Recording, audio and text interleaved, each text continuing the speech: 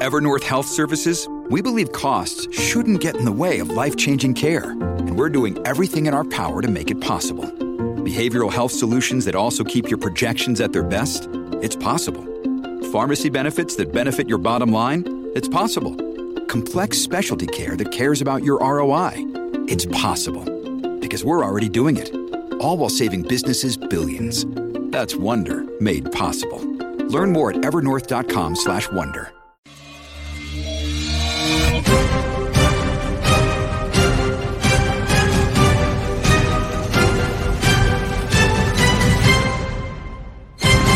Good morning, crypto. Good morning, Warriors. Hello, and welcome back to another episode of your favorite crypto news channel, Good Morning Crypto, where we bring you the most relevant and impactful crypto-related topics from a top crypto research team in the world. I'm your host, Abs, joined by several members of our 3T family this morning. We got the Italian stallion, Mr. Johnny Crypto. Gonzo, also known as Super G, is in the building. And today we brought in a very special guest, a brilliant educator within the crypto community, and somebody who needs no introduction on our show. We got Waters Above joining us on this Monday, so I'm very excited for today's episode. Today on Good Morning Crypto, we'll be discussing how 2024 could be the year for crypto history books. As several major catalysts are on the horizon, we're going to ask our special guest to break down the year of the X. And with the largest financial firms on the planet shifting digital over the next couple of months, we break down the details, showing our community the major catalysts that are on the horizon for the entire crypto community. Our show is available on your favorite podcast platforms like Spotify and Apple Music. And for those of you listening via podcast, our show is live on YouTube Monday through Friday, 11 a.m. Eastern at the 3T Warrior Academy channel. So Johnny Crypto, we went through them. We already know there's a lot of conversation we're going to get into today. I'm going to waste no time with this episode. So how you feeling, my friend? Thank you for being here as always. So I'm feeling great. It was a great weekend here family-wise, but I know overseas, Middle East was very rough. I want to send love and prayers to everybody out there whose families have been affected by whatever the heck is going on out there. It's very, very tragic and sad. So sending love and prayers to the Middle East folks. And I just want to say good morning to all the Warrior Maniacs out there. We love and appreciate you guys for showing up every single day, and it's going to be a great episode. We got Gonzo and our man Waters Above on the air. Can't wait to hop into all the predictions he made are coming true today. This man is amazing. Absolutely, Gonzo. And if you didn't know, this is the symbol for the Waters Above gang, I guess, the wolf pack out there. This is what we're rocking with this morning. First of all, how you feeling, Gonzo? And thank you for being here. I'm feeling good, man. I'm just feeling very blessed today, especially that we have Waters on. That Red Pill podcast from yesterday was fire with all the connection points to the Yom Kippur War and the 50-year anniversary from 1973. And so, like, when we talk about these things, we understand that there are real lives that are being affected and that people are dying. But, you know, at the end of the day, we're kind of a crypto-centric kind of channel. And we talk about, like, investment strategies, right? But, like, for the trolls that are going to show up in the chat, like, I just don't want to hear it anymore. Like, how long ago has it been that, like, Waters called that we're going to get the Black Swan? And I know that he doesn't want to be the predictions guy, right? I know he says that all the time. But, like, I just don't want to hear it anymore about that, oh, it's bullshit or that Gematria is this or that, because the proof is just right there. Spot on, Gonzo. And shout out to the supporters as well, because there's a lot of them in the live chat this morning. But we're going to talk about everything today, Waters. We're going to get into some Gematria. We're going to talk about what's happening overseas. But first of all, how are you feeling this morning? And thanks for being here. I'm feeling better every day. I'm glad to reconnect with you guys so soon after our recent podcast we did last month. And just, looking forward to chatting, filling in all these gaps and concluding on some of the things that we spoke about over the past couple months, because it's all kind of unfolded recently. And it's been pretty shocking. But what's interesting, guys, is that Waters has provided that insight long before these opportunities happen. And you actually tweeted out something on September 26th that was an indicator for what we witnessed this weekend. But before we get into this, guys, we already got 341 live listeners joining us. Show us some love, smash that like button. Thank you for being here on this Monday. We're going to start this show off the same way we always do by checking out the Good Morning Crypto Twitter account. That is at 3TGM Crypto on Twitter. Go smash that follow button. I've been super active on here the last week, doing 3-4 tweets a day. When we check out some of the daily movers this morning, it is red across the board. Most of these tokens are about 4% down. But when we look at the total market cap, we're sitting down about 2%. At 1.07 trillion this morning. Bitcoin is over 50% dominance at 50.1%. Ethereum is about 18% dominance. When we check out Bitcoin's price chart, we're sitting at 27,400, Ethereum 1590. We got XRP at 50 cents and Cardano sitting here at 25 cents. And we're starting off with a debt clock this morning, Waters, because this was something I found to be very interesting. We talked a little bit about where are they sourcing this information from, but I want to show our listeners what is on the United States debt clock this morning.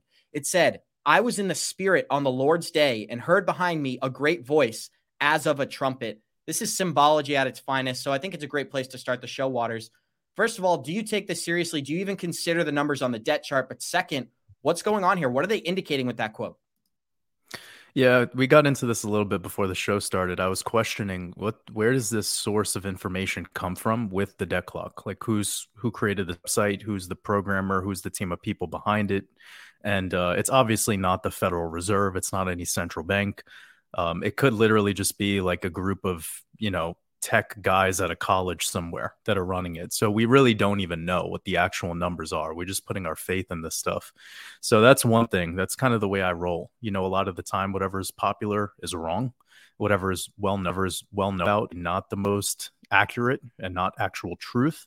But I do find it to be very interesting how the moment this thing hit 33 trill, we started to see them completely rebrand and add in a different aesthetic on this website. And now it has all these bells and whistles. And now they're throwing up these quotes. So it's like, why did they wait so many years to make this look the way that it does right now? They started to shift it around a lot. And of course, you guys and many others have probably seen little screen caps from different sections of this debt clock showing some abnormalities, some weird, some things that are a little precarious and of course tied to gold or anything else that's happening. So, yeah, I just want people to exercise their discernment here. Not everything you're looking at on this debt clock is truth. I would actually go ahead and assume that almost none of it is true. It's all just maybe a prediction model tied to some sort of algorithm, and that algorithm is being fed from whatever prior data has been released to the public. But we all need to be aware that there's two ledgers, right? There's the one that they tell you, and then there's the one that operates in the shadows. And if you're not savvy enough to realize that, then you got to study the Federal Reserve System, why it was created and why it's so powerful and how it continues to be so powerful, even though we know that it's just debt. It's just make-believe fairy dust that we all believe in. And Waters, we're going to move on from this, but there was one stat that really caught my attention here. Look at this. $715 billion will be paid in interest alone on the national debt. People often focus on, well, we sent $100 billion overseas, or the crypto market today is only $1 trillion. This year alone, we're going to pay nearly $1 trillion in interest on the debt.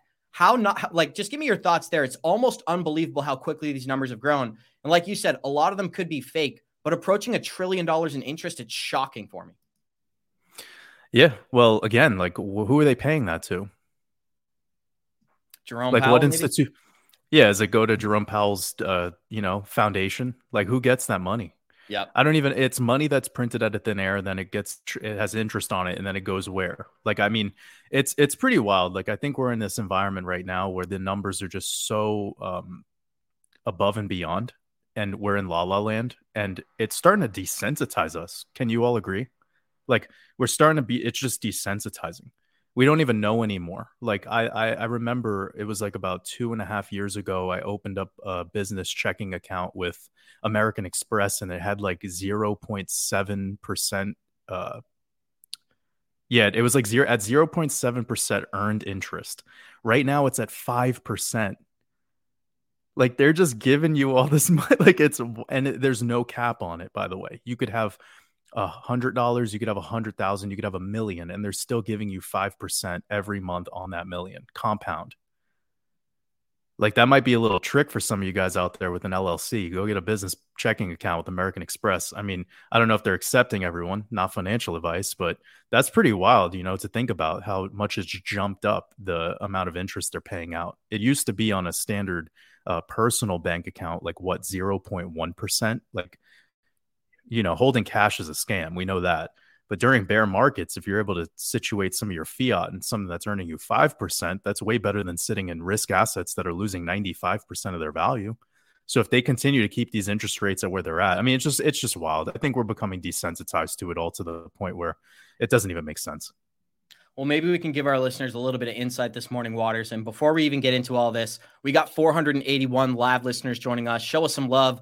Thank you for being here. Smash that like button. But this is what I'd love to start the show with today. People have talked about for a long time. You brought it to the attention of the crypto community. 2024 is the year of the X. And we saw Elon Musk change Twitter into XApp. We've also seen XRP and XLM. The case is over. I'd love for you to break down some of the numerology that you've been seeing within the market.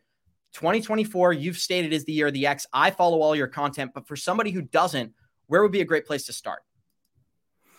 Well, that's a great question. I mean, I do my best on my YouTube channel to try to break everything down and keep it nice and simple for everyone, even though I'm quite aware that it's a complex and esoteric set of topics. You know, when you even get into numerology, it's a lot. Most people that learn about numerology, they just learn about life path. When most people learn about astrology, they just learn about tropical astrology and like they read the zodiac, their zodiac, you know, whatever is happening in a local sense, but they're not looking at it from this grandiose perspective. And yeah, this is where my study of getting into mythology and, you know, just esoterica in general, it has all this backbone. And with that knowledge, I've been trying to reduce it down to the simplest form to make it something that also people can take and then go do their own research built off of it. So they're not just taking what I'm saying as some sort of gospel, you know. I'm a big proponent of leveraging on my community and the people who resonate with my work as they can teach me, because there's people that specialize in forms of decoding that I don't even touch on, that I don't even put too much of my energy into. That's what's so beautiful about my community and what we're doing. And I'm always willing to learn from them, even down to the pronunciation of words. I try to get that information too, because I'm fascinated with language and etymology. But coming back to the code, with my system, and we're looking at right here on your screen, XRP, typed in, and you're getting some numbers here. So I'll just tell people the ones you want to focus on are the first two, the ordinal and the reduction. Ordinal is very simple. It's ABC equals 1, 2, 3. That means that Z is 26. And if you were to scroll down a little bit, you're actually going to be able to see the numbers coded out. So Gematria is an alphanumerical cipher system. In English ordinal, it's ABC 1, 2, 3. That's the easiest way to remember it. And that means that X is your 24th letter. The symbol, the symbolism of XRP is X. We know that what you just said earlier, Elon turning Twitter into, well, he acquired Twitter, right? This is important, guys. This is where we go deeper into the code. He acquired Twitter for $44 billion. I teach this quite often. You want to speak out the word of, you want to speak out the numbers. So 44 becomes 2 4s. There's your 24 again. And what does he turn it into? He turns it into X Corp. X is the 24th letter in the alphabet. Okay. Type in Ripple really quickly and you'll see what you get. When you type in Ripple into that Gematria calculator, you're going to get 76 in English ordinal. You take 7 times 6 and you get 42. 42 is the mirror of 24. This is how you work with numbers. You always look at them forwards and backwards. You can multiply in either direction and you know it's going to give you the same outcome. So for those people that are like, what did he just say? Why does that matter? Just think mathematically. When you start getting into decoding, you're not just thinking simply based off of the letters, you're combining it with their numerical value, and the same thing with the principles of mathematics. So is this starting to make a little bit of sense as providing some groundwork? Absolutely. Well, I think it's best to consider that when you're working with these things like Gematria calculators and numerology and any of that, it's important to go back to the origin of what these things stand for, what they represent. So this is how we just go simple and we use common sense. What does ripple mean? Well, ripple is the ripple effect. This is tied back to water. So we have water symbolism here, right? Well, isn't it kind of interesting that Ripple just invited all of you out to a pool party in New York City where they flooded it out? I find that pretty hilarious, but jokes aside, that's the ripple effect is water symbolism. And if it's water symbolism, then it goes back to the mythology of Poseidon or Neptune. So this is how you would decode further, right? And you could keep playing around with this stuff all day in any mythological, you know, kind of teaching that you would like. And you're going to find some profound stuff. Like type in Neptune really quickly, and you're going to see a code. You're going to get 95. So 95, now I want you to type out Ethereum and spell it correctly. There you go. You get 95 again. This is like school. It's like waters above. Oh no, I may have to leave the chat if this turns into an educational session. What happens if you type in Hinman? Does that equal Ethereum $15 million? Good point. So this is how we would use this code, family. We want to have, what is Ethereum? What is Ether? Ether is a back Greek mythology. Okay. So it's the brighter light. It's the upper air that the gods breathe. Okay. And this is how we start really having a system that is based in something. All of life was based in the mind of man, the belief of man, and wherever we were at logically, and based in the reason of the times. The crazy thing is the New World Order, the apex predator, the people who rule this world, the stewards of our matrix, still follow the protocol of the mythologies. Their bloodline goes back to those gods, to those divine beings, which are just divine aspects of the mind of man. So if you think the ether is for the elite and we get everything below, we get the table scraps, we have debt, they have true wealth. So I can keep going on this forever, family, but I just want to keep it super simple for everyone. We were talking a moment ago about XRP. We're moving into the year of 2024. We're also moving into the we're in the new Hebrew year of 5,784. That adds up to 24. Again, we have all these X's. And the most important X of all of them is we have this thing called the Great American Eclipse, which we need to talk about because the first eclipse is technically happening next week. And this is the method to my madness. This is how I was able to determine that there would be a Black Swan event between the end of Jubilee and the solar eclipse of October 14th. I've been talking about this now for pretty much almost a year, publicly on YouTube videos and in interviews and podcasts.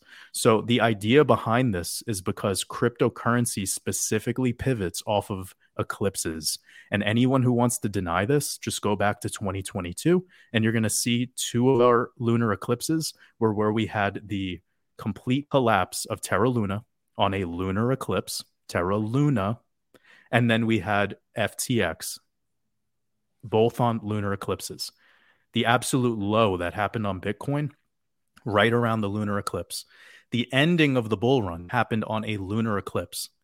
And this is also coded into a bigger system of lunar and solar cycles. Okay. So the solar eclipse that we had on April 20th that just passed recently, you can see that Bitcoin's topped out slightly before that. We had a little bit of a correction and then we recovered from there. We even made a new high in the year. And that was something that I was talking to expect, because even though we have these prior iterations of cycles for Bitcoin going all the way back to like 2012, we're still pretty limited in data. So I want to keep this simple and kind of keep everyone on track here, but we're moving into the second solar eclipse of a solar cycle this week. And that's big because if you look at every iteration of Bitcoin's price action in the past, going all the way back to 2012, you're going to see a theme here that every second eclipse after a solar cycle starts, you have your final buying opportunity for Bitcoin. It's really as low as it gets. And what you also see is something we're watching happening right in front of our eyes, which is Bitcoin dominance starts to really pump up. And you see that if Bitcoin goes 1% down, it could hit an altcoin 5 to 10%. So Bitcoin is just going to drain dominance. I don't listen to my words right now, family. I don't give a shit how much you love XRP or how much you think it's going to win the case and do the left, right, 589 bullshit. Like here's it. If Bitcoin dominance goes to 54%, it's going to be very difficult for XRP to be doing the things you want to imagine they're doing. You know, it's just the way this market moves. So what does that mean? Bitcoin is a buy opportunity in the short term, and XRP is still going to be in a buying opportunity essence for quite a while. And that's a good thing. That's positive. That means more chance to accumulate. That's why I am looking for the year of the X 2024 as the year for XRP to go parabolic. That, in my opinion, will be the year that we start hitting some of the numbers you're looking at right now, which are 14, 15, 22, and 23. Those are the numbers that I see being the big numbers to hit for XRP. So even though I'm telling you right now that Bitcoin dominance is going to get a little bit of, a jump, and it could harm the alts for the short term, that's just accumulation opportunity. And the long vision is still Lots of ROI.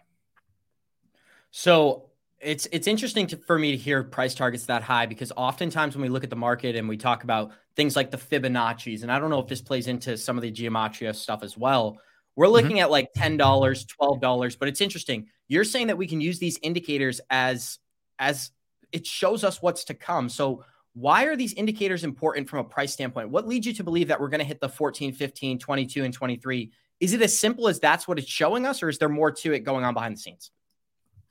Yeah. Would you mind? I could actually show my screen and I could just pull up a chart really quickly and give you guys an idea of, yeah. So I'm going to attempt to do this. Sometimes it's not too easy. All right. Let me know if you could see my XRP chart. Perfect. I'm sharing it now. All right. I know there's a lot of noise over here, guys. Just disregard it. All I want you to look at is I pulled a Fibonacci based on what Abs just said, so that if you guys are savvy with what this is as a basic tool of entry-level technical analysis, I have a fib pulled from the all-time high in January of 2018 down to the swing low of the C19 crash of 2020. And you see all the way up here, the 1618 is actually at $27. Wow. So my targets of 14, 15 and up to 22 and 24, based on what we just said. We have one other number based on the technicals, and that's right around 27. And you want to know why that's so powerful? Because in Gematria, Ripple equals 27. That goes back to Jupiter equaling 27, which is completely coded in to the vibe and the essence of XRP. That's a little bit more advanced. Check out my YouTube videos if you want to learn more about that. But needless to say, I'm not pulling these numbers out of nowhere. You know, this is what Bitcoin did in the last many cycles. It made it up to the 1618. And by the way, I'm looking at a logarithmic chart. And when I double click on the fib after I pull it, you want to make sure that you have this setting turned on. It says fibs levels based on log scale. So it's not out of the question by any means. And one other thing that I want to mention, I'm going to take all this noise off for you guys to keep it super simple. If I was to pull this chart and do like a weekly, we have a really long-term range Wyckoff schematic. So anyone who's unaware of Richard Wyckoff, go learn about him. It's pretty much the basis of foundation of my method. But we're taking this moment right here as your what is called buying climax, which is when all the buying pressure is exhausted. Then you have down here with our C19 crisis, this would be your selling climax when all the selling pressure is exhausted. Then over here, you have what happened into June, May, June of 2021, right before we came down into what we're calling the bear market that we're still in. Well, this was a lower high. We never broke all-time highs. You guys are well aware of this. And we would call this phase an automatic rally. This automatic rally is still an insane opportunity to take profits in. So, and now we could look back and prove that. But then after that phase of an automatic rally, we build structure, we build support, and it has a lot to do with the horizontal trading range. And if I was to just hold my cursor here at 31 cents and you look from left to right on the screen, you could see what's up. You could see that 31 cents was pretty much a level that was so critical and so important for XRP to hold. And the fact that we came down there, bounced on it multiple times, and have continued higher lows since, and higher highs, by the way, that's powerful. That's structural, and that's telling us that we're in the stages of recovery. But what's the next phase? It's called SOS, sign of strength. And we would indicate sign of strength if we could break above these 2021 alt season highs. Until then, we're in accumulation vibes. Now, Bitcoin fulfills these moments in 3 to 4 year cycles. Not every coin can, and that's proven. And that doesn't matter. It doesn't, the SEC case doesn't matter, family. Some people are going to be really mad about this. We know it doesn't matter because look at what happened to XLM. Look at what happened to Litecoin. Look at what happened to Dash. Look at what happened to Monero. None of them went into these parabolic new all-time high price discovery, correct? Many coins didn't. Digibyte didn't. A lot of coins that we knew about from the last cycle, they never went into price discovery. Bitcoin did, and it's continued to every single time. So Bitcoin's Wyckoff schematic is kind of fixed based on halving cycles. I know there's people out there that are like disbelievers in the halving, but until it deviates from that, then we could talk and have another conversation. But it's been spot on every single time. The same thing that happened in the last 3 cycles, Bitcoin is doing right now to the T. Because it's based on astrology. It's not based on your opinion about what Elon's Twitter is doing. It has nothing to do with that. It has nothing to do with the white paper. It has nothing to do with, the ETF and all of it, like that stuff that they give you, the exoteric stuff to make you feel like it's doing something that we control, but it's astrology. So getting back to this means that it's been coiling up for a very, very long time. And when it pops, it's going to pop really dramatically. And we know that that's possible because look at what XRP did back in the 2015 cycle. It had a really arduous long-term consolidation range. I could pull it up on my chart to just give you guys a visual. So you can see we had on the Bitstamp chart, this is pretty nice. You could go to weekly, could zoom out and you can see we had this cycle over here. And I'll just do it stage by stage for you guys. We had buying climax, selling climax, automatic rally, Christmas tree top. That was very classic. Then we have this really arduous sideways, choppy, low consolidation range. And then it gets exhausted and it can't stay that low for too long, meaning the selling pressure is exhausted. Then it just popped. So that's kind of the thing that I think we're going to be seeing next. There's going to be some sort of exoteric event that'll occur. Could potentially be in April. I'm just going to tell you now. I think XRP has the potential in the month of April to be wild. March, April, May, that's 2024. When I personally anticipate some big moves for XRP. You could quote me on that. We'll come back then if I'm wrong. But this is kind of the essence I'm expecting. Waters, I got to share my screen for just a second, but keep your screen shared because I want to tie a document to the dates that you had just referenced. Check this out, guys. April 16th, 2024, prior to the pretrial conference, counsels from Ripple and the SEC will meet and discuss a settlement for the ongoing litigation that's taking place today. So it's interesting, Waters. You're talking about April esoterically. Well, we've got the litigation of the exoteric to also prove that. One of the things that really caught my attention about XRP in 2021 was nobody was anticipating a bull run. When we got sued by the SEC, we went from 70 cents to 17 cents. But what you stated is what's really interesting. There was an automatic rally during that bull market that took us from 17 cents to $1.90 with nothing, no news, nothing positive, no fake catalyst. Only to really negative price. So maybe you can explain, do you think it's going to take another catalyst for us to experience that again? Or is it as simple as this is what's coded in, we can prepare, and this is what we're going to experience? This is why Wyckoff was the man, because he wasn't like, it wasn't about all this news shit. Like the news is the broken compass. We've went over this before. North, east, west, south. Good luck with that compass.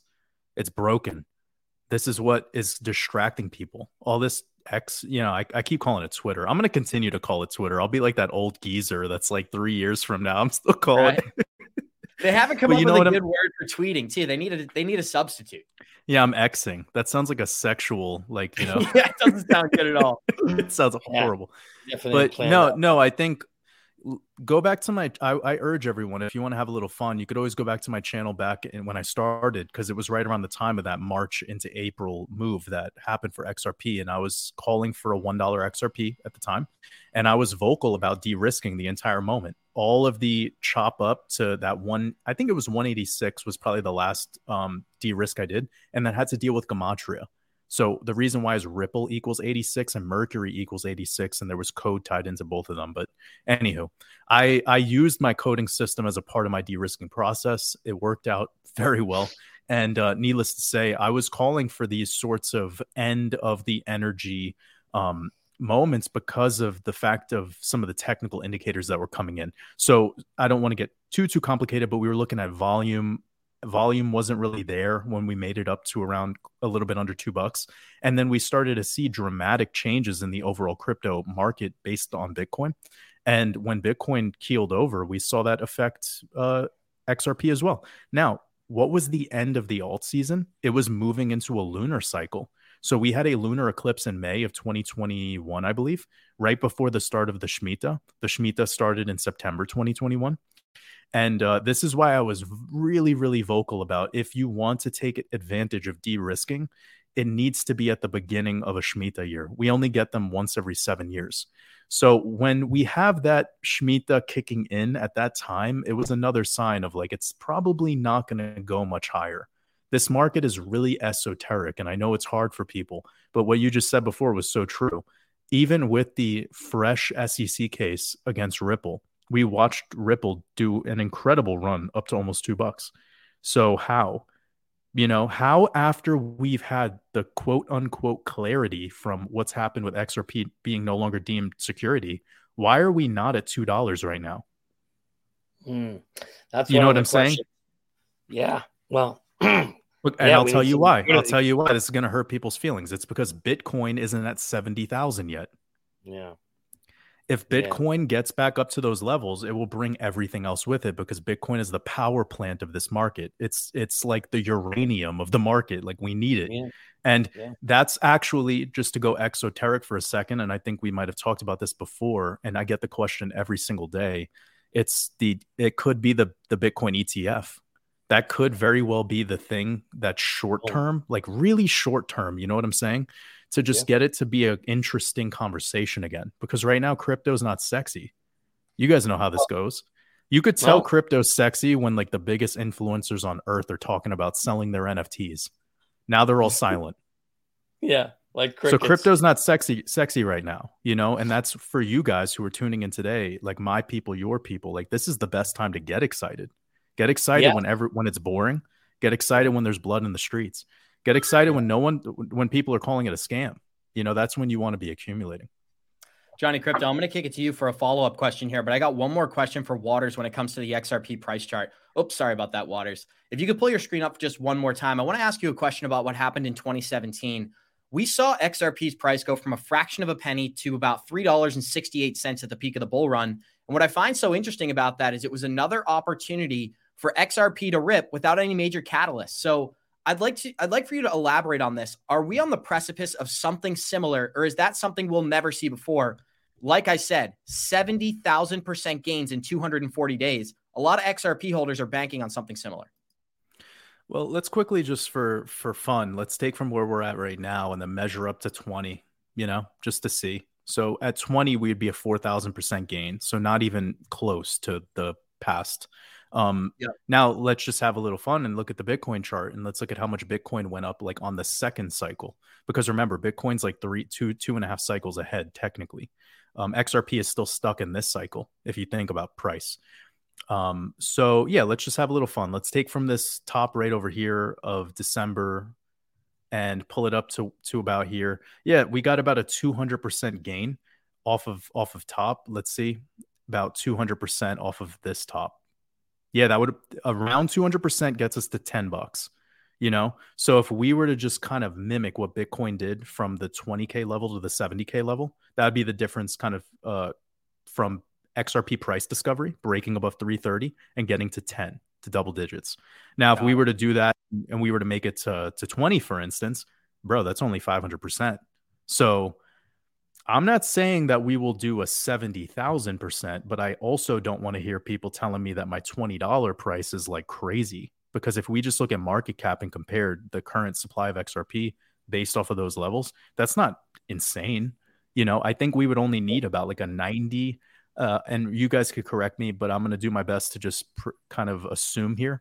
We would only need about an $86,000 to $95,000 Bitcoin for a $20 XRP to be sensible, you know, for all things considered. The only thing that's a gray area is the stable coin market. It's just a Ponzi, right? And people all the time are like, well, it's what keeps Bitcoin up. I'm like, you haven't done your research. Follow the money. Bitcoin is like what, the fifth biggest asset by market cap on earth. It has a higher market cap than Visa. You think that happens because of the minting of stable? Come on, wake up. And I want to give a shout out to people like this, because there's a lot of them, and I'm not calling this person out. Simi Ryan says Bitcoin will go to zero and XRP will skyrocket. I think it's so important to not get stuck. I know, but there's a lot of people who comment this on Twitter, on the YouTube channel. It's never going to be a situation where, first of all this technology ends up on one ledger. A lot of people do the calculations. There's $250 trillion transferred every day. If that ends up on XRP, we're going to be 589. That's not how it works. We're going to have different ledgers doing different things. But Bitcoin, it's never going to go away. This is what Waters has been elaborating on. It's built in. This is the psyop to get everybody involved in this market. That's why I think some of the biggest people on the planet are so comfortable talking about Bitcoin. But Waters, maybe you can elaborate. Do you think there'll ever be a day, and I know the answer, where Bitcoin goes to zero and XRP skyrockets? You would have to shut down the whole internet. It's not happening. You would have to have a complete shutdown of the power grid. Okay, let me just clear something up really quickly because I think it'll be fun. When I got into the market really heavily as like not even an investor, more just like I was educating myself, right? I was doing my own research. I heard the same story from the XRP army because I was interested in them. By the way, shout out to Bearable Bull because he was like the first YouTuber I ever watched that had like this energy about XRP, the way that he has it. And it was very convincing. And I learned a lot just by like kind of going down his rabbit hole. And that led me to utilizing my TA and my decoding system based off of that into XRP. And it got my investment thesis really, really solid, you know? So shout out to him. With that being said, as I was learning at that time, I heard the same story. When Bitcoin was $5,000, I was hearing everyone say in the XRP army that Bitcoin's going to zero and that XRP is going to go to the moon. And then we got to 2021. That not only did that not happen, but it underperformed a lot of other coins. Like if people put the same amount of prana that they do into XRP into Cardano in 2020 through 2021, holy fuck, you would be in a different cult. Yep. If you put the same amount of prana that you put into XRP in 2019 and 2022 into Theta, you would not be listening to this conversation right now. You'd be driving a Lamborghini on the moon. All right. So stop this mess about like this thing needs to go to zero and this, because what was the moment that we saw Cardano and Theta and XRP break out? It was after Bitcoin broke out. So watch, when this Bitcoin ETF gets passed, you're going to see Bitcoin moves and then XRP is going to follow. Like these people that want Bitcoin to go to zero, like you need Bitcoin. Like your hopium actually relies on Bitcoin, which is kind of sickening, but it's a truth. And this whole I want one thing to lose so another thing could win kind of mentality, that's going to be hard for you in life. Like I don't want to get too spiritual right now, but that's the kind of like dude I am. You know, I used to have this energy too, where like I thought of life as competition. I thought like in order for me to succeed, somebody else had to lose. I'm admitting that was about 5, 6, 7 years ago. But then I shifted as I became more spiritual and I learned that I want my people to win so that I win. Like when my community wins, then everyone wins. And that made me stop hating on things. That made me stop looking at I want things to lose. Like what solid leader wants something to lose?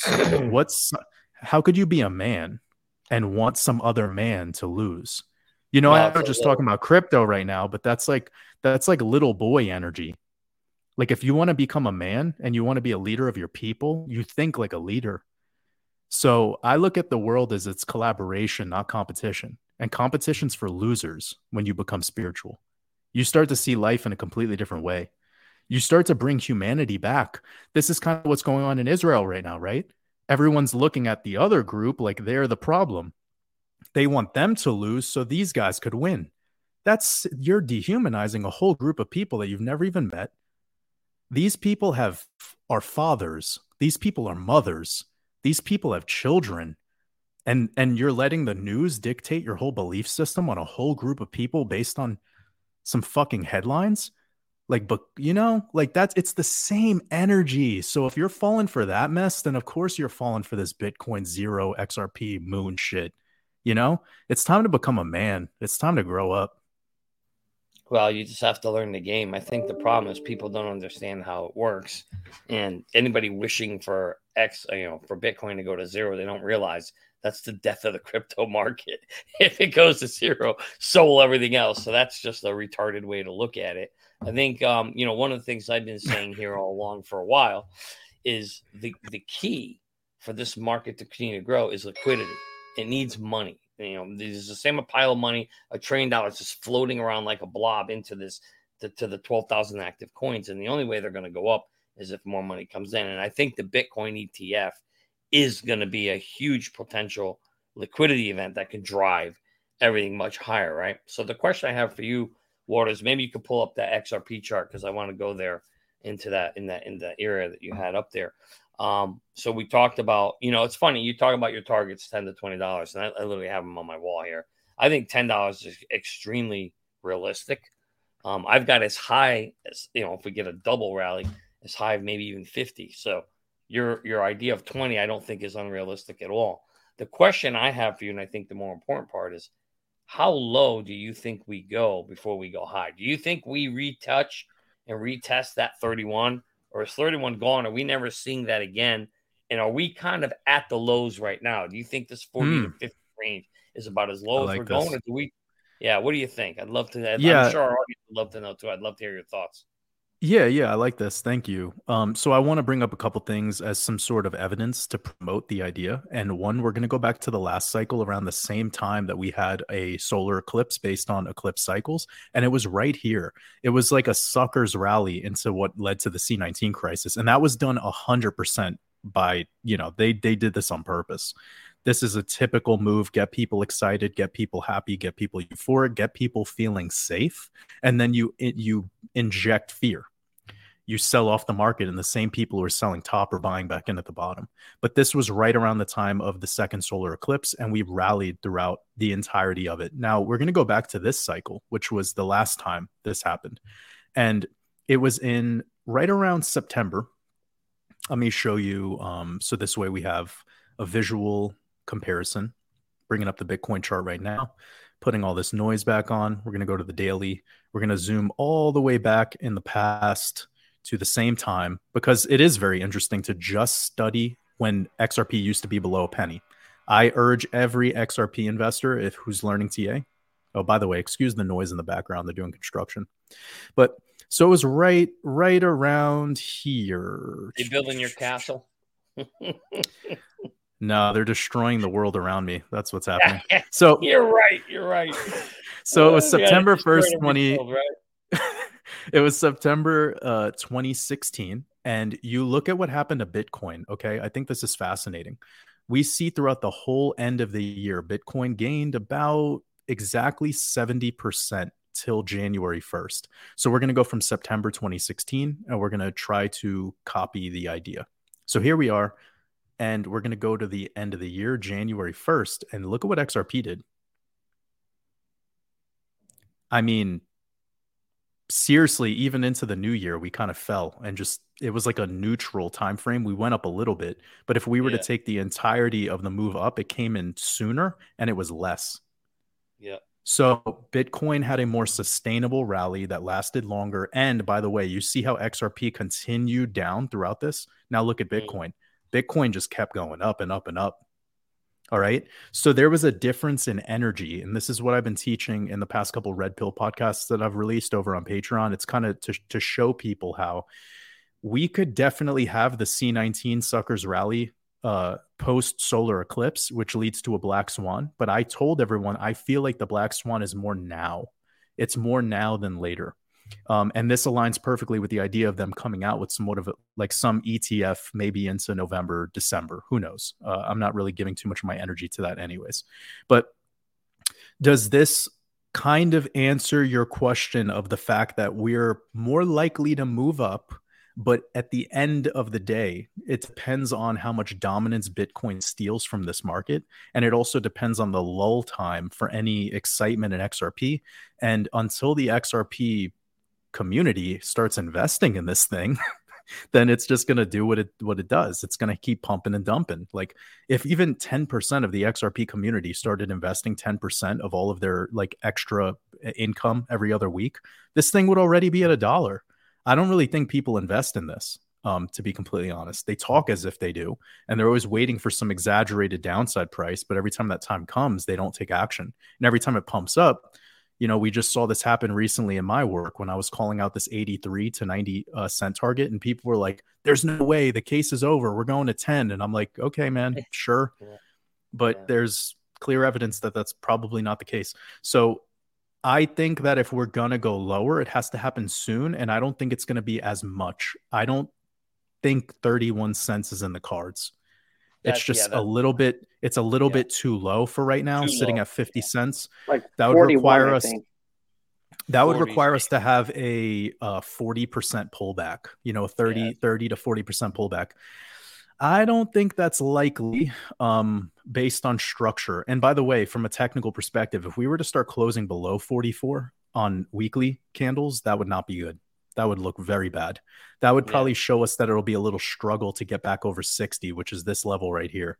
I've been paying attention a lot to this 61 to 63 cent level because that's going to be the level to fight when we have a buyback. I hope this is making sense. But so really somewhere in this zone. Makes total sense. So it sounds like 44 to 50 is probably where people are looking to get in. This is a good accumulation period or zone in this time. Even not financial advice, but even right now, like given that we just talked earlier about $15, $22, and you even brought up you had some evidence for a $50. I'm not completely against that. I just think that it would have to be in synchronicity with the overall market cap of some other coins, right? That's how I always look. You would look at it holistically.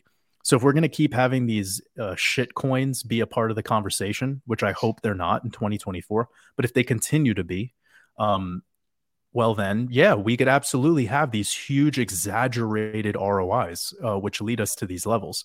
But I think that the memery is over. I think the Shiba Inus of the day are far and gone. Maybe Shiba stays around, but that type of thing where it just goes straight line, everybody believes in it, it's based in nothingness.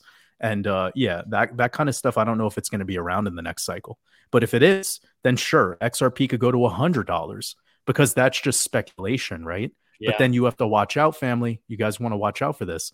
If we start seeing $25 or more XRP, this is just my words of wisdom, get ready for a fucking crazy blow off top. Like, you don't want a $50 XRP. I'm telling you right now. You actually don't want it because if it goes to 50, it's going to bust through and come right back down just as far. It might even go below $10. And that's the biggest psyop there is, Waters. Every single bull market that I've participated in, the news articles and the headlines that they push out as the price is rising leads the everyday investor to think this is the beginning, not the end. Exactly. And that's why Johnny Crypto created Merlin. And Johnny, you know me, senior engagement officer for Merlin. We got to talk a little bit about how you can use the exit plan. Waters, one of the biggest questions that we get in our community is, why would I sell my XRP? I know it's going to be worth $10,000 in 2030, and that's a fake number, of course. But the reason is what Waters has described throughout this entire episode. Money comes in, money goes out. If XRP goes to $50, that means it's like an elastic band. It's going to rebound just as low over the next couple of years. And Johnny, maybe this is a good time for you to talk about Merlin. Back in 2000, or was it 1999? We have a lot of new listeners here. Johnny Crypto purchased Amazon at like $9, right? And he did the same thing that many crypto. Oh yeah, Johnny. Honestly, kick it to you, my man. Let me tell you. You haven't heard that? You haven't heard his Amazon story? So in 1997. Yeah. I feel like I need a glass of scotch right now and light a candle or something. I've drank it plenty ever since. Put on my bathrobe. So I bought it, I loaded up on Amazon in 1997. It was like $17 and it went up to 27. I thought I was the best stock trader ever. Got $10 a share back, sold all of it like a moron. And then here we are 20 years later, it's at $3,300, right? So if I had held that, I wouldn't know you guys because I'd be a multi-millionaire. So the lesson I learned, and I've been trying to tell everybody, and the reason why we invented Merlin now, is you gotta have an exit plan. And an exit plan doesn't mean you sell everything, Abs.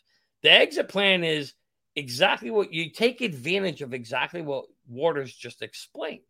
The prices are going to go up and they're going to come crashing down. Money's coming in, money's coming out. It's just how it works. Look at every single stock chart in the world. There's not a single stock chart that goes straight up. They do exactly. Johnny, I just want to give a little context. Check out the Amazon price chart. This little speck of chart that we are looking at right here. That's where Johnny Crypto could have become a billionaire, guys. And that's exactly where we could be today. We often show the chart, Waters. We compare the launch of the internet to the launch of the cryptocurrency market. It is 1998 when you compare those charts. And that pretty much speaks for itself. Yeah. Yeah, that's cool.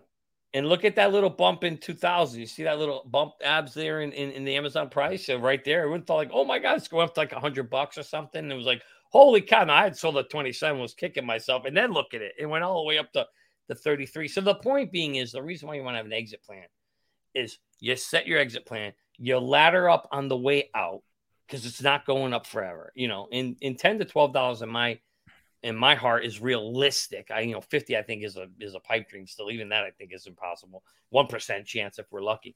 But I think a $5 to $10 price point, even 20, as Ward said, is realistic. Have some price point exit targets on the way up. Ladder out on some of those. When it pulls back, if you miss a few, who cares? You made profit. And then you can reload and buy back in again because you saw it takes a long time. Oh, there it is. It's like 20 years for it to get up to 1,200. And it went up to 33, as you all know, eventually. But the point is that takes a very long period of time. There's huge opportunities along the way to do that app. So you can click on the link below. We launched Merlin. It's live today. No more wait list. You can sign up. Link below, www.merlincrypto.com, and make sure you have an exit plan. Remember, Putin had an exit plan. You should have one too. You've got to make sure you're not getting wrecked in this market because they will take your money. The elites will. One more thing, Johnny, and I'm taking it to you and Waters. This has to do with Merlin as well. If you look at what happened in 2000, we talked about the rise up, right? Went from like $9 to $100 on this chart. But check out what happened afterwards. Exactly. We went from $100 to below where you initially bought. So at that point, you'd say Amazon's dead. That was the beginning. So imagine if you didn't take profits there in that period where you could have 5x your money, or I could have even 7x my money, right? Almost. Then I had to wait 15 years to get it back. Again, this is why, people say, oh, why would I want to sell? This is why. It's not going to just go straight up, guys. It's not happening. Everybody thinks XRP is going to 10K. I hate to burst a bunch of bubbles, guys. It probably is not going to 10K in your kids, grandkids' futures. If you get to 50 or 100, I think we'd all be happier than the pig and shit 15, 20 years from now. But, so take advantage. I think this is the problem. Everybody has this crazy expectation that we're going to 589 or we're going to 1,000 or we're going to 10,000. And because of that, Abs, I'm afraid people are going to hold. And the bottom line is, the reason why you've been pre-programmed to think that number is so the smart money can use you as exit liquidity. So, Abs, we need to make a shirt that says, don't be somebody else's exit liquidity. Get Merlin and get the hell out. Couldn't agree with you more. Waters, do you have any comments there just about like the Amazon comparison? Yeah. Perfect. I was going to bring up the Amazon chart, actually, because I think there's something that could be said about it really quickly. But another thing, back to what Johnny was saying, is that, and it's a thing that I've learned over my years doing this, it's that people aren't actually investing in XRP's technology or Ripple or the depth and scope of what's happening behind the scenes. What they're really investing in is their belief in the XRP army and the conspiracy around it, and a lot of what these riddlers do. And people have confused me for being a riddler, and I'm like, no, I'm the guy decoding it. Riddlers are paid agents to confuse the fuck out of you so that you think there's something that's going to happen that will never happen. And then you could always, it's so vague to the point where you could just pin it back onto something, but they're not teaching you skills. Riddlers don't teach you skills. You got to stay away from people who aren't here to offer value. That's a big word of wisdom, I think, right here, is because most people aren't investing in Ripple. They're not investing in XRP. They're investing in the belief that's been kind of programmed into them based from the conspiracy of it all. So it's nothing different than QAnon. It's almost identical to something like a QAnon. And I know that hurts some people's feelings, but I hope it wakes some people up. Like, it's time to wake up from this so that you can start making your investment thesis based around truth and not based around fairy tales. So getting back to this Amazon chart, I have a couple of structural things to point out. First of all, is after the .com bubble, it lost 95% of its value. Ethereum also lost 95% of its value. I'm going to go over here quickly to XRP, and we're going to see something actually quite similar. I'm going to hide this. I'm going to go to a weekly chart, and we're going to compare. So if we look at the losses from the 330 level down to this level right here of the C19 crash, that's 96%. Now pay attention to this nuance. So we have first 95% crash, then we come up, and it's an automatic rally. It's not a new all-time high. Well, that's what we saw with XRP. We saw a lower high many years later. Then we came back down. You see this? We came back down. And then right here, when it got really exhausted, popped up a little bit. This is a really classic Wyckoff schematic, by the way. I don't have the time to break it down, but now I want you to see what the next bull run was. We just double topped. So that would be like, imagine the next, I'm not saying it's going to repeat like this, but I just want to help bring some clarity to people, less hopium, more facts. That would be like, imagine XRP only made it up to $3. Okay. And then it came down from 3. This was bad timing, by the way. This was the 08 crisis, the subprime mortgage crisis, also during a Shemitah. So you can see we had a 65% correction right back into horizontal support. You see how clean that is? Yep. Then look at this. We went on a fucking perpetual rally in Amazon forever. This is like, you had to go through all of this. You had your big boom and bust cycle. Then you have an automatic rally cycle where it was a ton of opportunity. This would have been like buying in at 17, 20 cents XRP and de-risking in 2021. That would have been the same idea. Then you got out for how many years? And you could have just bought in at any of these moments. And you could see that the byproduct of this would have been dramatic. 10,000%.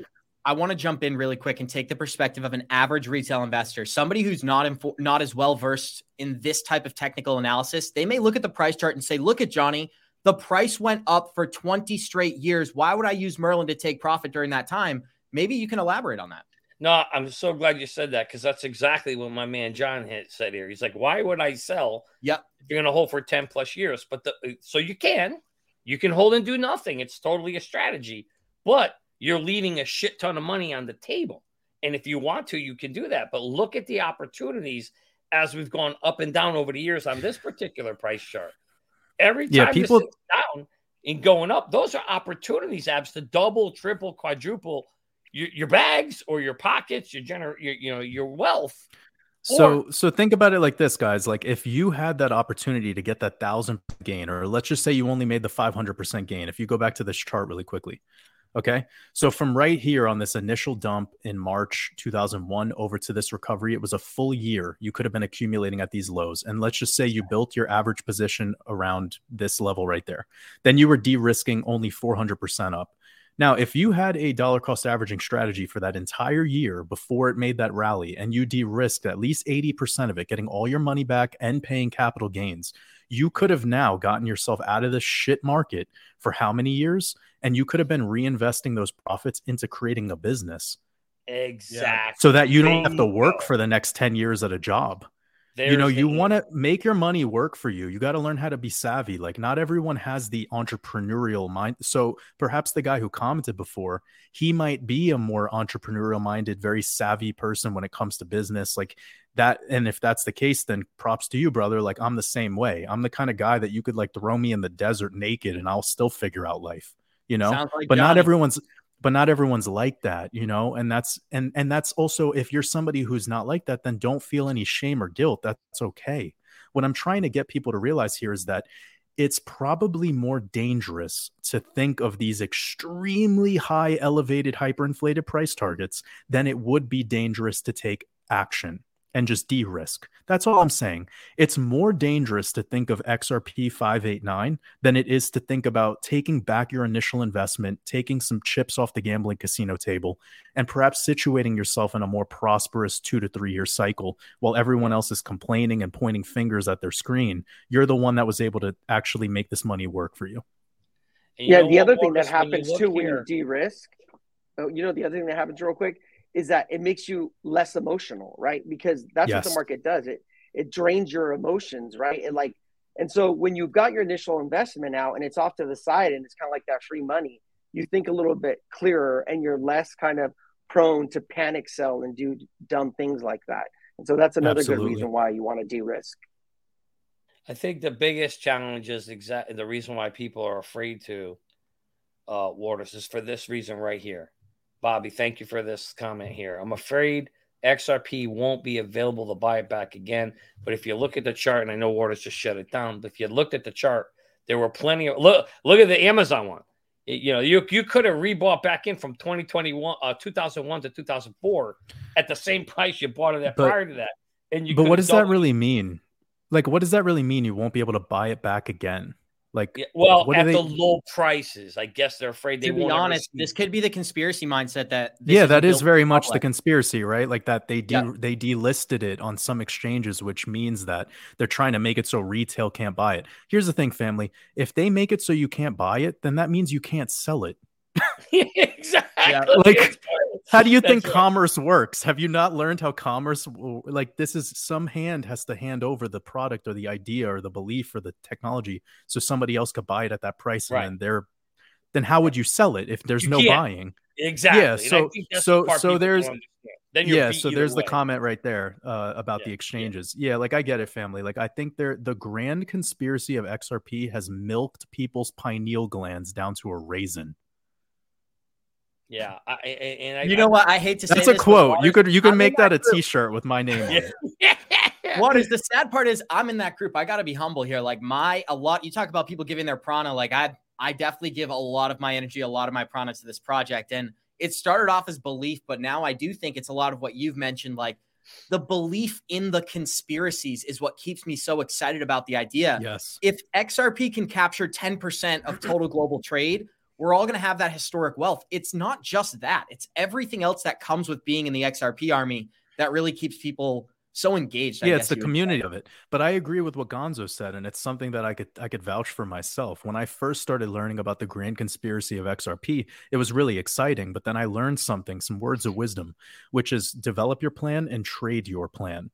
Don't have any emotions about this. And I agree with what Gonzo said. The day that I sold my XRP for the first time, by the way, I initially started investing in XRP below 20 cents. And then in 2021, around March and April, I de-risked between $1 all the way up to $1.86. It's publicly on my YouTube channel. You could check it out. So with that being said, I agree. The first time I ever sold XRP, I had this like feeling when you're going down an elevator and you like feel like your stomach drops off of your body. Like you feel like, oh, did I just fuck up? Did I make a mistake? And then what's even crazier is I had to take on people's opinions in the comments about my decision to do that. And that developed this thicker skin because when I was saying, okay, it's $1.20, I sold, people are like crucifying me. They're like, dude, you're so wrong. You're going to be so mad that you sold like all of this stuff. And I'm like, bro, I'm feeding my family. You're not feeding my family. Yeah. You're not 100%. taking care of you're not taking care of my family. Joe Biden's not taking care of my family. Nope. Fucking Donald Trump is not taking care of. Jerome Powell isn't taking until Jerome Powell shows up and gives me breakfast in bed. I don't want to hear about it. Okay. Yeah. Right. Yeah. Careful.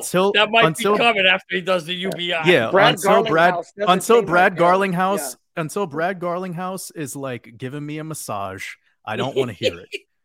All right. Yeah. So like at the end of the day, like I developed a plan, I traded the plan. And when I first officially sold, I felt this weird emotional feeling. Right. And then it became a skill. Right. Like Gonzo, like if you're somebody who's ever done like any martial arts or like fighting, like, you know, the first punch in the face you get, that's fucked up. Right. Like it's weird. And then you punch somebody in the face and you're like, whoa, I have that you could do that to somebody. And what it does to you actually is it makes it so you're less reactive in public.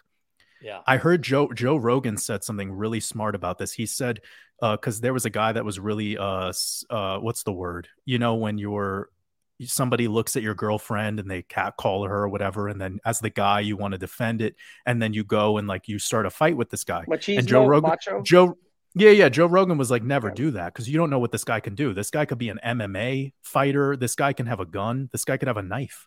You think you're getting into this little problem, and the next thing you know, you're dead. You're bleeding out on the floor. You know, so like you don't want to ever react. You always respond. And the greatest response of a real man, of a real leader, is don't give it your prana, but also go through the skill and go through the practice. So it's funny. I hear the same thing every time. People that get into fighting, when they get when they get knocked out the first time or when they knock somebody out the first time, they learn the power of that and the power they have. And it actually makes them less likely to be aggressive in public compared to before that experience. Yeah, so it's the same thing in trading. You know, you learn it, like it develops calluses on your hands. You just get better at it. Now, I'm not saying go day trades. So you can expedite this process. You'll lose way more money than where you started with. But it's just the whole thing of creating an investment thesis, actually having an exit strategy, and then practicing that. When you do that and actually implement it after a year, 2 years, you become really, really just engaged with the process, and you become less emotional about the process. Yeah, you know, that's so important that you said that. When I created an exit strategy, when I first sold my Cardano, it was so hard. I literally put the order in orders. I couldn't hit the button. It didn't, because my mind kept telling me, this is going to keep going up. You're an idiot for selling. And then you're like paralyzed, right? It's weird. Yeah. And then the words of coach stuck in my head. He said, you know what? I made an exit plan. Stick to your fucking exit plan. And I hit the damn sell button. And then I tweeted. I was like so excited. I texted all these guys. Not that they gave a shit, but I texted them. Hey, I made my first sell.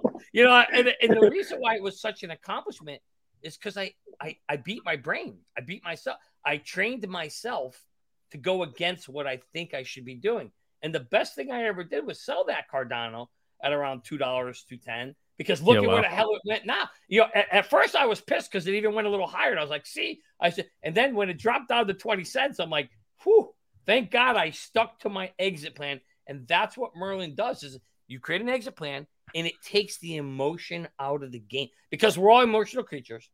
The market is emotional. It's rigged against our emotions for us to lose. So why not set yourself in an advantage by creating the exit plan? Merlin sends you an alert, tells you it's time to sell, and all you got to do is go sell because that's the plan you made. Just be disciplined. If you stick to your plan, I guarantee you, anybody who sells for profit will never lose any money. Spot on, Johnny. We got 797 live listeners joining us. Show us some love. Smash that like button. Waters, this is the reason we talk about the psychology of the market. This is what they call a Wall Street cheat sheet, and I'm sure you're very familiar with this. But what it shows is this: the optimism, the belief, the thrill, the euphoria, it's at the top of the market. The best time to purchase these assets is when everyone's panicked. There's anger, depression, maybe even some disbelief. I've got friends and family right now that have started to become more critical than ever. I actually got to speak with one of my family members this week, and he told me a story about how crypto is too shady. Did you hear Mark Cuban lost $800,000? And I go, talk about a psyop. Internally, I'm thinking about this. They roll out articles from Kevin O'Leary and Mark Cuban, Elon Musk, and that's what the everyday person clings on to. The reality is Mark Cuban losing $800,000 from his MetaMask was probably a donation to this whole ridiculous narrative, you know? So maybe you can talk about the psychology of the market and what you think. Well, yeah, again, it's what I said a little bit earlier, right? Like you heard about this NFT craze or whatever when it was at the top. And that was when everyone was talking about how it's the future. It's this thing that we all need to give all of our, focus into. And how quick was that cultural moment? I mean, it was one of the quickest moments in history of assets. How quickly it lost all of its value, all of its belief, and now nobody talks about it. And also look at how many influencers are now caught up in huge legal battles based on NFTs they created. It's a big problem, when all these influencers started coming out and talking about this is my new coin I have. So yeah, I mean, I'm not entirely sure where we can go with these sorts of things, but you're going to have to develop what I call a bullshit radar and use it in 2024. Develop a solid bullshit radar. Know when something is sensationalized. Know it's too good to be true. Know that Mark Cuban, $800,000 to him is like toilet paper. That's like $10.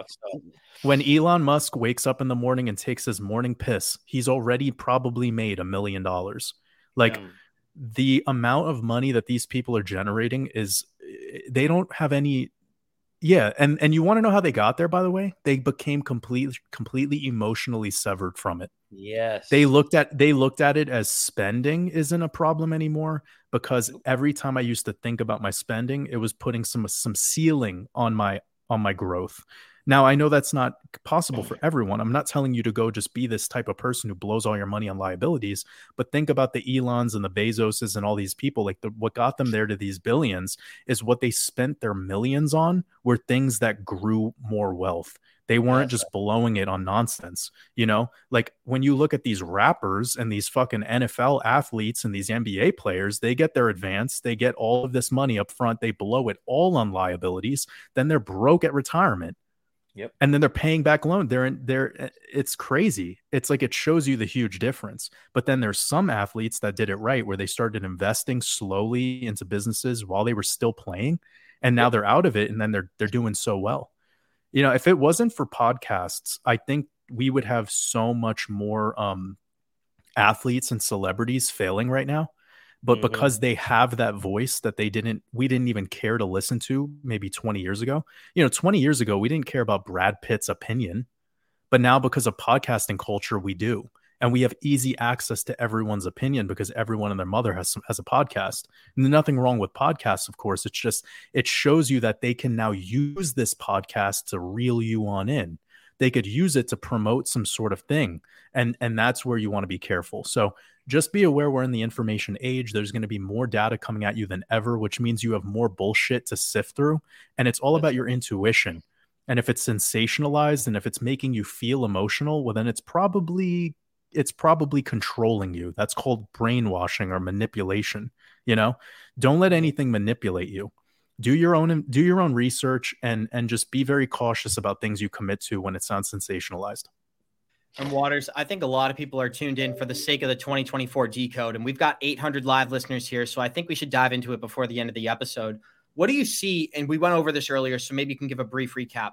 What do you see from an astrology and a geometria perspective for 2024? We talked about the eclipse happening in April. You said you're very, very optimistic about what we could see during that time frame. Maybe you can elaborate again.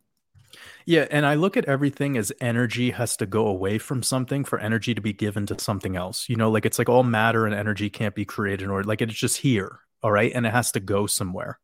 So as as many people become poor, all of that money goes into a smaller percentage of people. That's just how this has always worked, going back to the kings and queens of, the past. So we are just watching a wealth transfer, and the wealth transfer will continue.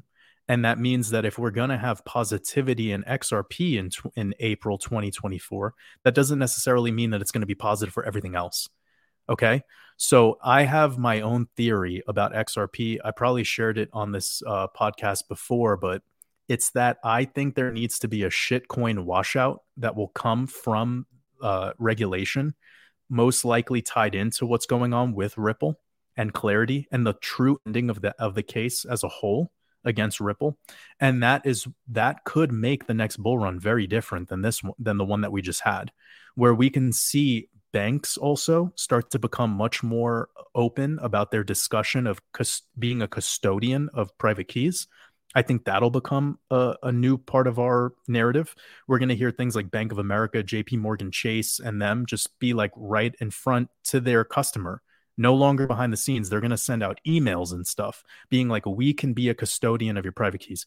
We know that this is already kicked off with things like PayPal and Venmo and all of, they want to get, the payment processors and these fintech companies were used and they are being used by their handlers, which is the central banks, to do the dirty work for them, because the dev team at PayPal and all of these things are just a bunch of nerds, like who do you think Google hires? Hackers, right? They hire people that they know could do the dirty work. And then that's their hiring process. It's what the CIA and the KGB has always done. So I don't want to go too deep here, but I think we're going to see exoterically on the world stage, there's going to be a lot of talk of regulation and shift in kind of smart money becoming more vocal about things like Bitcoin, Ethereum, XRP, and the ISO 222 projects. And that's create a lot of uncertainty in the other stuff. And that, again, tied into regulation, we could just have the market cap that we are looking at right now shift around. And if that was all that happened, if not a single new dollar entered this space and we just had a reorganization of the market cap back to the stuff that has some sort of either belief of the smart money or the use case for the smart money, well, then there you go. We could already be looking at $200,000 Bitcoin, 10K ETH, $20, $30 XRP. If we just had a shifting away, because how many altcoins are there right now? Like the last time I looked, like 24,000 or some shit like that. Okay. So if you just took the top maybe 25 projects or the top 50 projects, and that was all the market cap, and you added that all up, and then you removed everything else, a restructuring of that would even look silly, because there's just new altcoins being made every day that only have a market cap of like $20,000 or $50,000, and they're pump and dump scams, right? So my opinion on 2024 is that the eclipse that's going to happen in April will shortly be followed by a ritual on the world stage on April 15th specifically. This is something I've been very vocal about.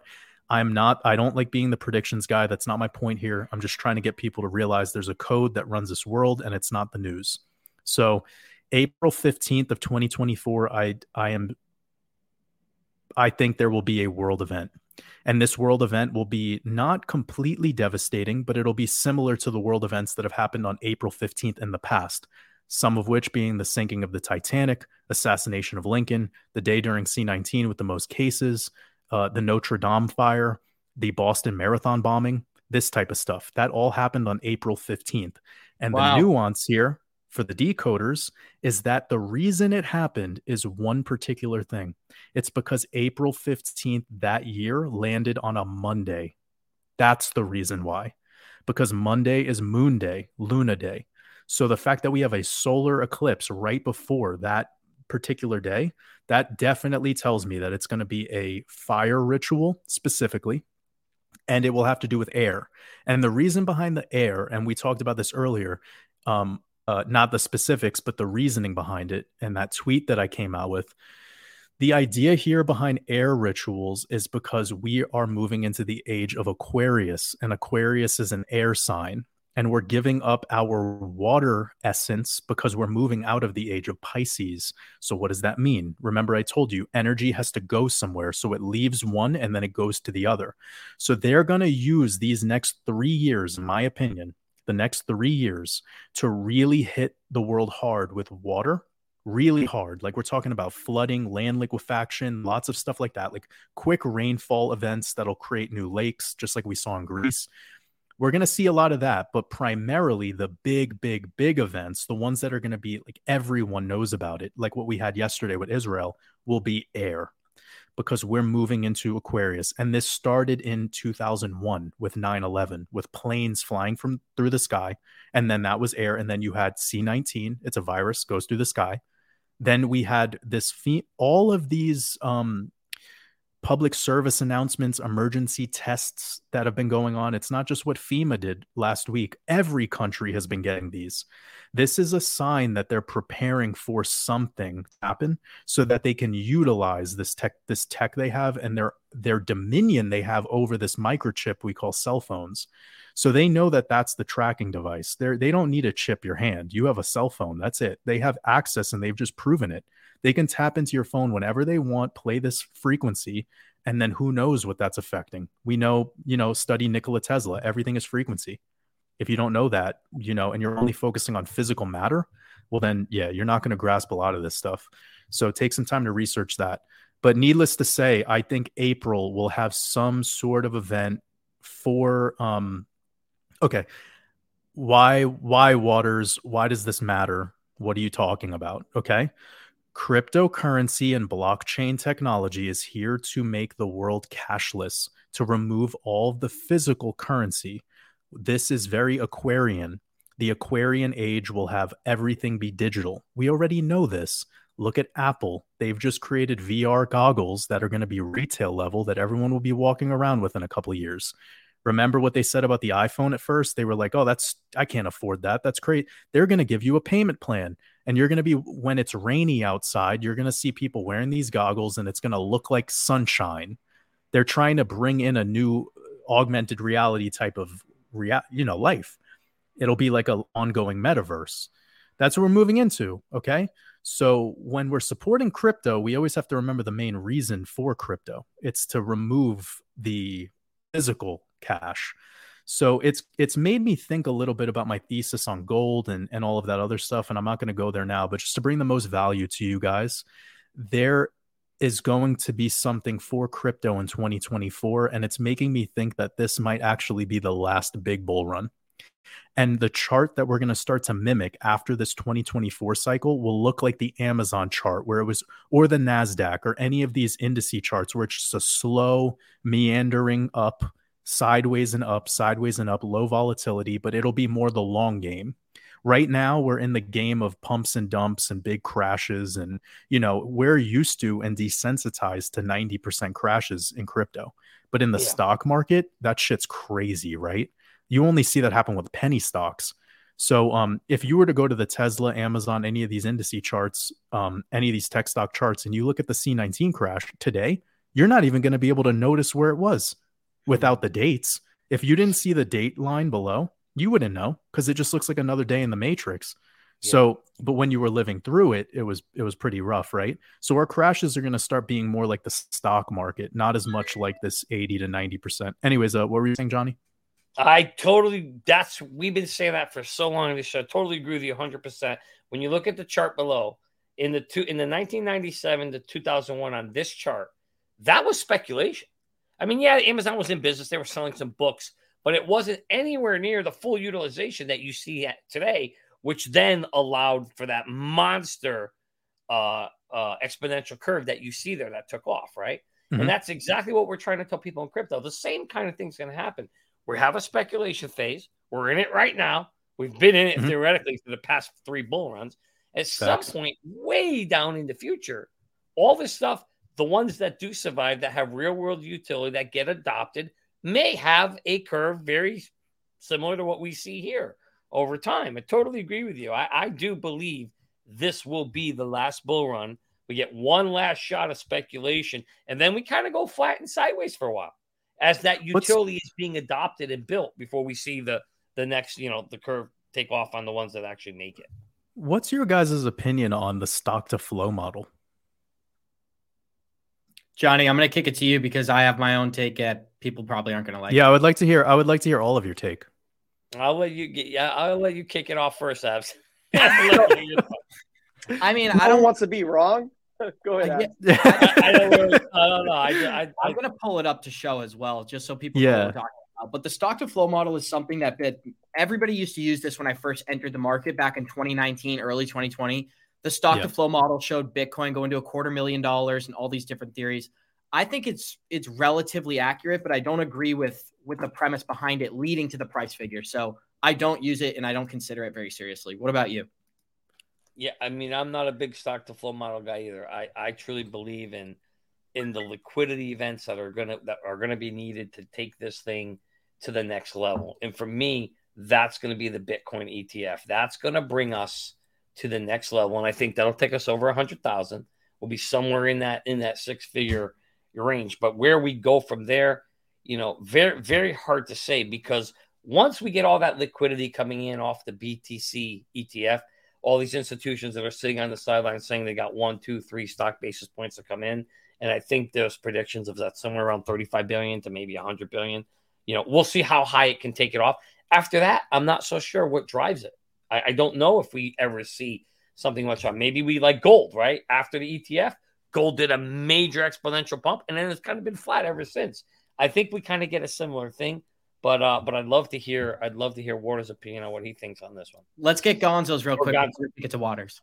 Yeah, I think it was accurate at the beginning, and it's kind of like fallen off.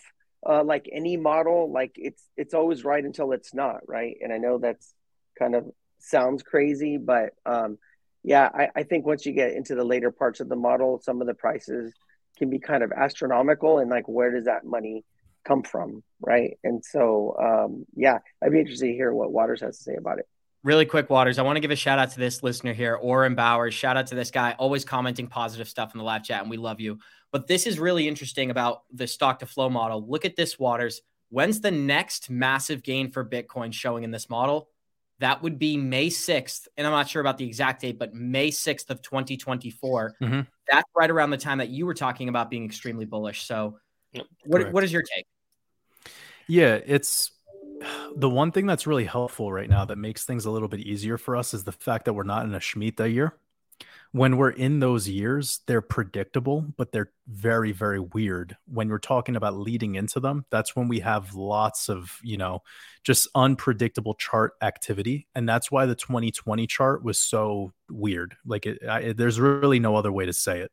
It was very, very awkward. When you look at the 2017 cycle for Bitcoin, it was so clean. If you look at the weekly chart on Bitcoin and you pull up the 21 exponential moving average, every time we had a pullback, it kept coming back to the same level over and over and over again. It was very, very clean. It was an easy cycle to navigate, even with a weird world, right? Because back then we were like just getting used to the Trumpster, and like there was a lot of, just division in the people, and all of that madness went on, but Bitcoin did what it always does, and it had a very, very nice, clean, easy to navigate cycle, and the altcoins followed it pretty much to a T. I think we got our alt season maybe 3 weeks after a full month. And a lot of people were anticipating us to copy that, and that's why the Shemitah is so important, because it brings this chaos, it brings this, this element of variables where it's not as easy to navigate for the average person. But if you're aware of this code, it is. So the reason I lay this foundation is because the next cycle, we don't have to deal with that. So it makes me wonder, are we going to be more like the 2017 cycle where Bitcoin just has this nice, clean, if you look back in 2016, for instance, we had the solar cycle started in March of 2016. Then we had our second solar eclipse hit in August into basically September 2016. That would be like our next week. And then if you look at the chart between September 2016 to 2017, we just went up in a straight line the whole time. Like of course, there was chop along the way. There was 30% corrections, but a 30% correction in crypto is nothing, right? Like we're used to that. That's like, we have those all the time. So I'm starting to think that these stock to flow models and this type of stuff is going to become part of the conversation again. I just don't personally want to use it anymore as a part of my analysis. I did a little bit back when I was creating my crypto mastermind course, but moving forward, I don't know if it has the same validity, because if we look into, excuse the sound in the background, if we look into 2025 on that stock to flow model, on lookintobitcoin.com, it's showing a $450,000 Bitcoin in the summer of 2025. Like that's half a million, that's a big number. I know that there's people like Kathy Wood and all sorts of analysts out there that have been calling for like crazy Bitcoin numbers. They're talking about it's going to be the global reserve and all. Like you never hear me say anything like that. And I would be happy with between six figures, 100 to 200,000. I think would be a great place for Bitcoin to just stop, chill out, build a lot of structure, and then never come back sub 50K again. I mean, that would be glorious. I think that would make the most sense. But this idea of looking at stock to flow into the next cycle where it goes into 450,000, we can see that in every iteration of stock to flow. Once it hits that peak, we have hit it, even in the last cycle. So I know people were kind of using the stretch of the line up to the percentage gains on average. We did surpass it though. So that would be like getting a $500,000 Bitcoin in the next cycle. And the next cycle doesn't even actually align too much with where I would be thinking. I don't think we're going to be bullish in June or July of 2025. And then again, you could see on stock to flow, we tend to top out before the peak. We actually top out early. So if that was the case, that's showing us somewhere around Q1 2025. I do believe in that, but still a $400,000 Bitcoin is a big number. So last thing I'd like to get a comment on, Waters. First of all, we got 770 live listeners here. Show us some love, smash that like button, and thank you for being a part of today's episode. We talked about how 2024 is set to be a bullish year for the markets. What are you anticipating? And we went over this before, but I'd like to reiterate it. What are you anticipating for XRP once again? I've heard you reference $1 sometime around April, but you just referenced earlier in the show that we could see $15 to $22 if we look far enough down into the bull market. Yep. So what are you anticipating for the year overall? Okay, so my sequence is very simple. I tweeted this out. I am okay with this 40-cent range for now. But if we're going to go to the 40-cent range lower, like maybe 45, 44, even a wick down to 41, although we already did wick down to 41 in August, that happened already. And the way that buyback happened, it was a little quick. So it's telling me that seeing lower than that would be weird, but I do entertain around a 45-cent XRP first. And then by the end of the year, I actually see recovery. I do anticipate upwards of a 70-cent XRP before January 2024. And then, oh yeah, I could see you have the tweet up there. So great. We have some kind of information. It's clear and simple. That's my take on the short term. The reason behind a 70-cent before the end of the year has everything to do with the way Bitcoin performs after the second eclipse in a solar cycle, which would show Bitcoin being around the $30,000 level into this as early as mid-November, by the way. So I feel that by the new moon, November 13th, we could be seeing some recovery, 30K Bitcoin. That could be positive for XRP. Get XRP above that 60 cent level, and then just keep it simple and not super, super specific. But by the end of the year, 70 cents is definitely possible for XRP. Then we have the fact that we're moving into an election year, right? So there's going to be a lot of they're just not going to stop talking about politics, especially if what's happening with Israel right now is just getting going. If that continues, that's going to be really charging the conversation. So that's going to distract people, okay? It's going to distract people away from investing. That's good. It's good for you to be aware of. So by April, when we have that next eclipse, we tend to see Bitcoin is already breaking out into a new leg up. And for Bitcoin, that would be somewhere around, let's say between 40 and 50. You know, that 43K level sound too weird to me. And if that was to happen, of course, we can see XRP back at a dollar plus. And then we have the Bitcoin halving in April. We tend to actually have our next buying opportunities around the halving, especially if we get any weird events that happen in April that cause a quick move down. And needless to say, I think by April, May 2024, we could see XRP breaking above the 2021 highs. So into the summertime, we could be getting into that $2. You know, by August, we could be getting into that $2 range. And then if it turns out to be price discovery for Bitcoin, then you could just assume that you're going to have that 3, 4, 5, and then it'll climb for XRP. It's pretty exciting. And my last notes on this is alt season is probably going to be, if it mimics more the 2018 cycle, then 2025, we could still be up. Nice. It's extended cycles are not weird, you know, like if we got a little bit more of an extension and we could totally make it all the way to February of 2024. Sorry. Yeah. 2025. Excuse me. This is what's so valuable about this. It's because a lot of people are debating right now. The conversation around crypto is so negative, but I've seen it in the past. It changes in an instant. And we were going to play a video of Joe Rogan. I'm not going to right now, but even people like Joe Rogan acknowledge here's 4 seconds of this video. How fascinating crypto is Bitcoin to me. I mean, that's the one that I think has the most likely possibility of becoming a universal viable currency.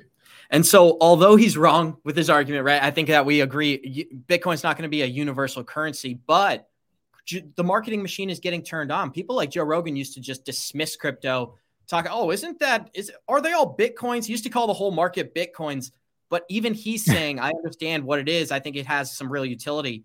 That's just an example of how quickly times can change. 12 million people listen to this guy every day. I'm sure some of them had their opinion changed about Bitcoin. So that's facts. Any final thoughts on that? How quickly things can change? Well, what matters the most right now is the fact that we just had this black swan event a couple of days ago in Israel, and this is going to affect the markets. It's absolutely affecting crypto right now. I just peeked over at the charts and I'm seeing a pretty big red candle on ETH.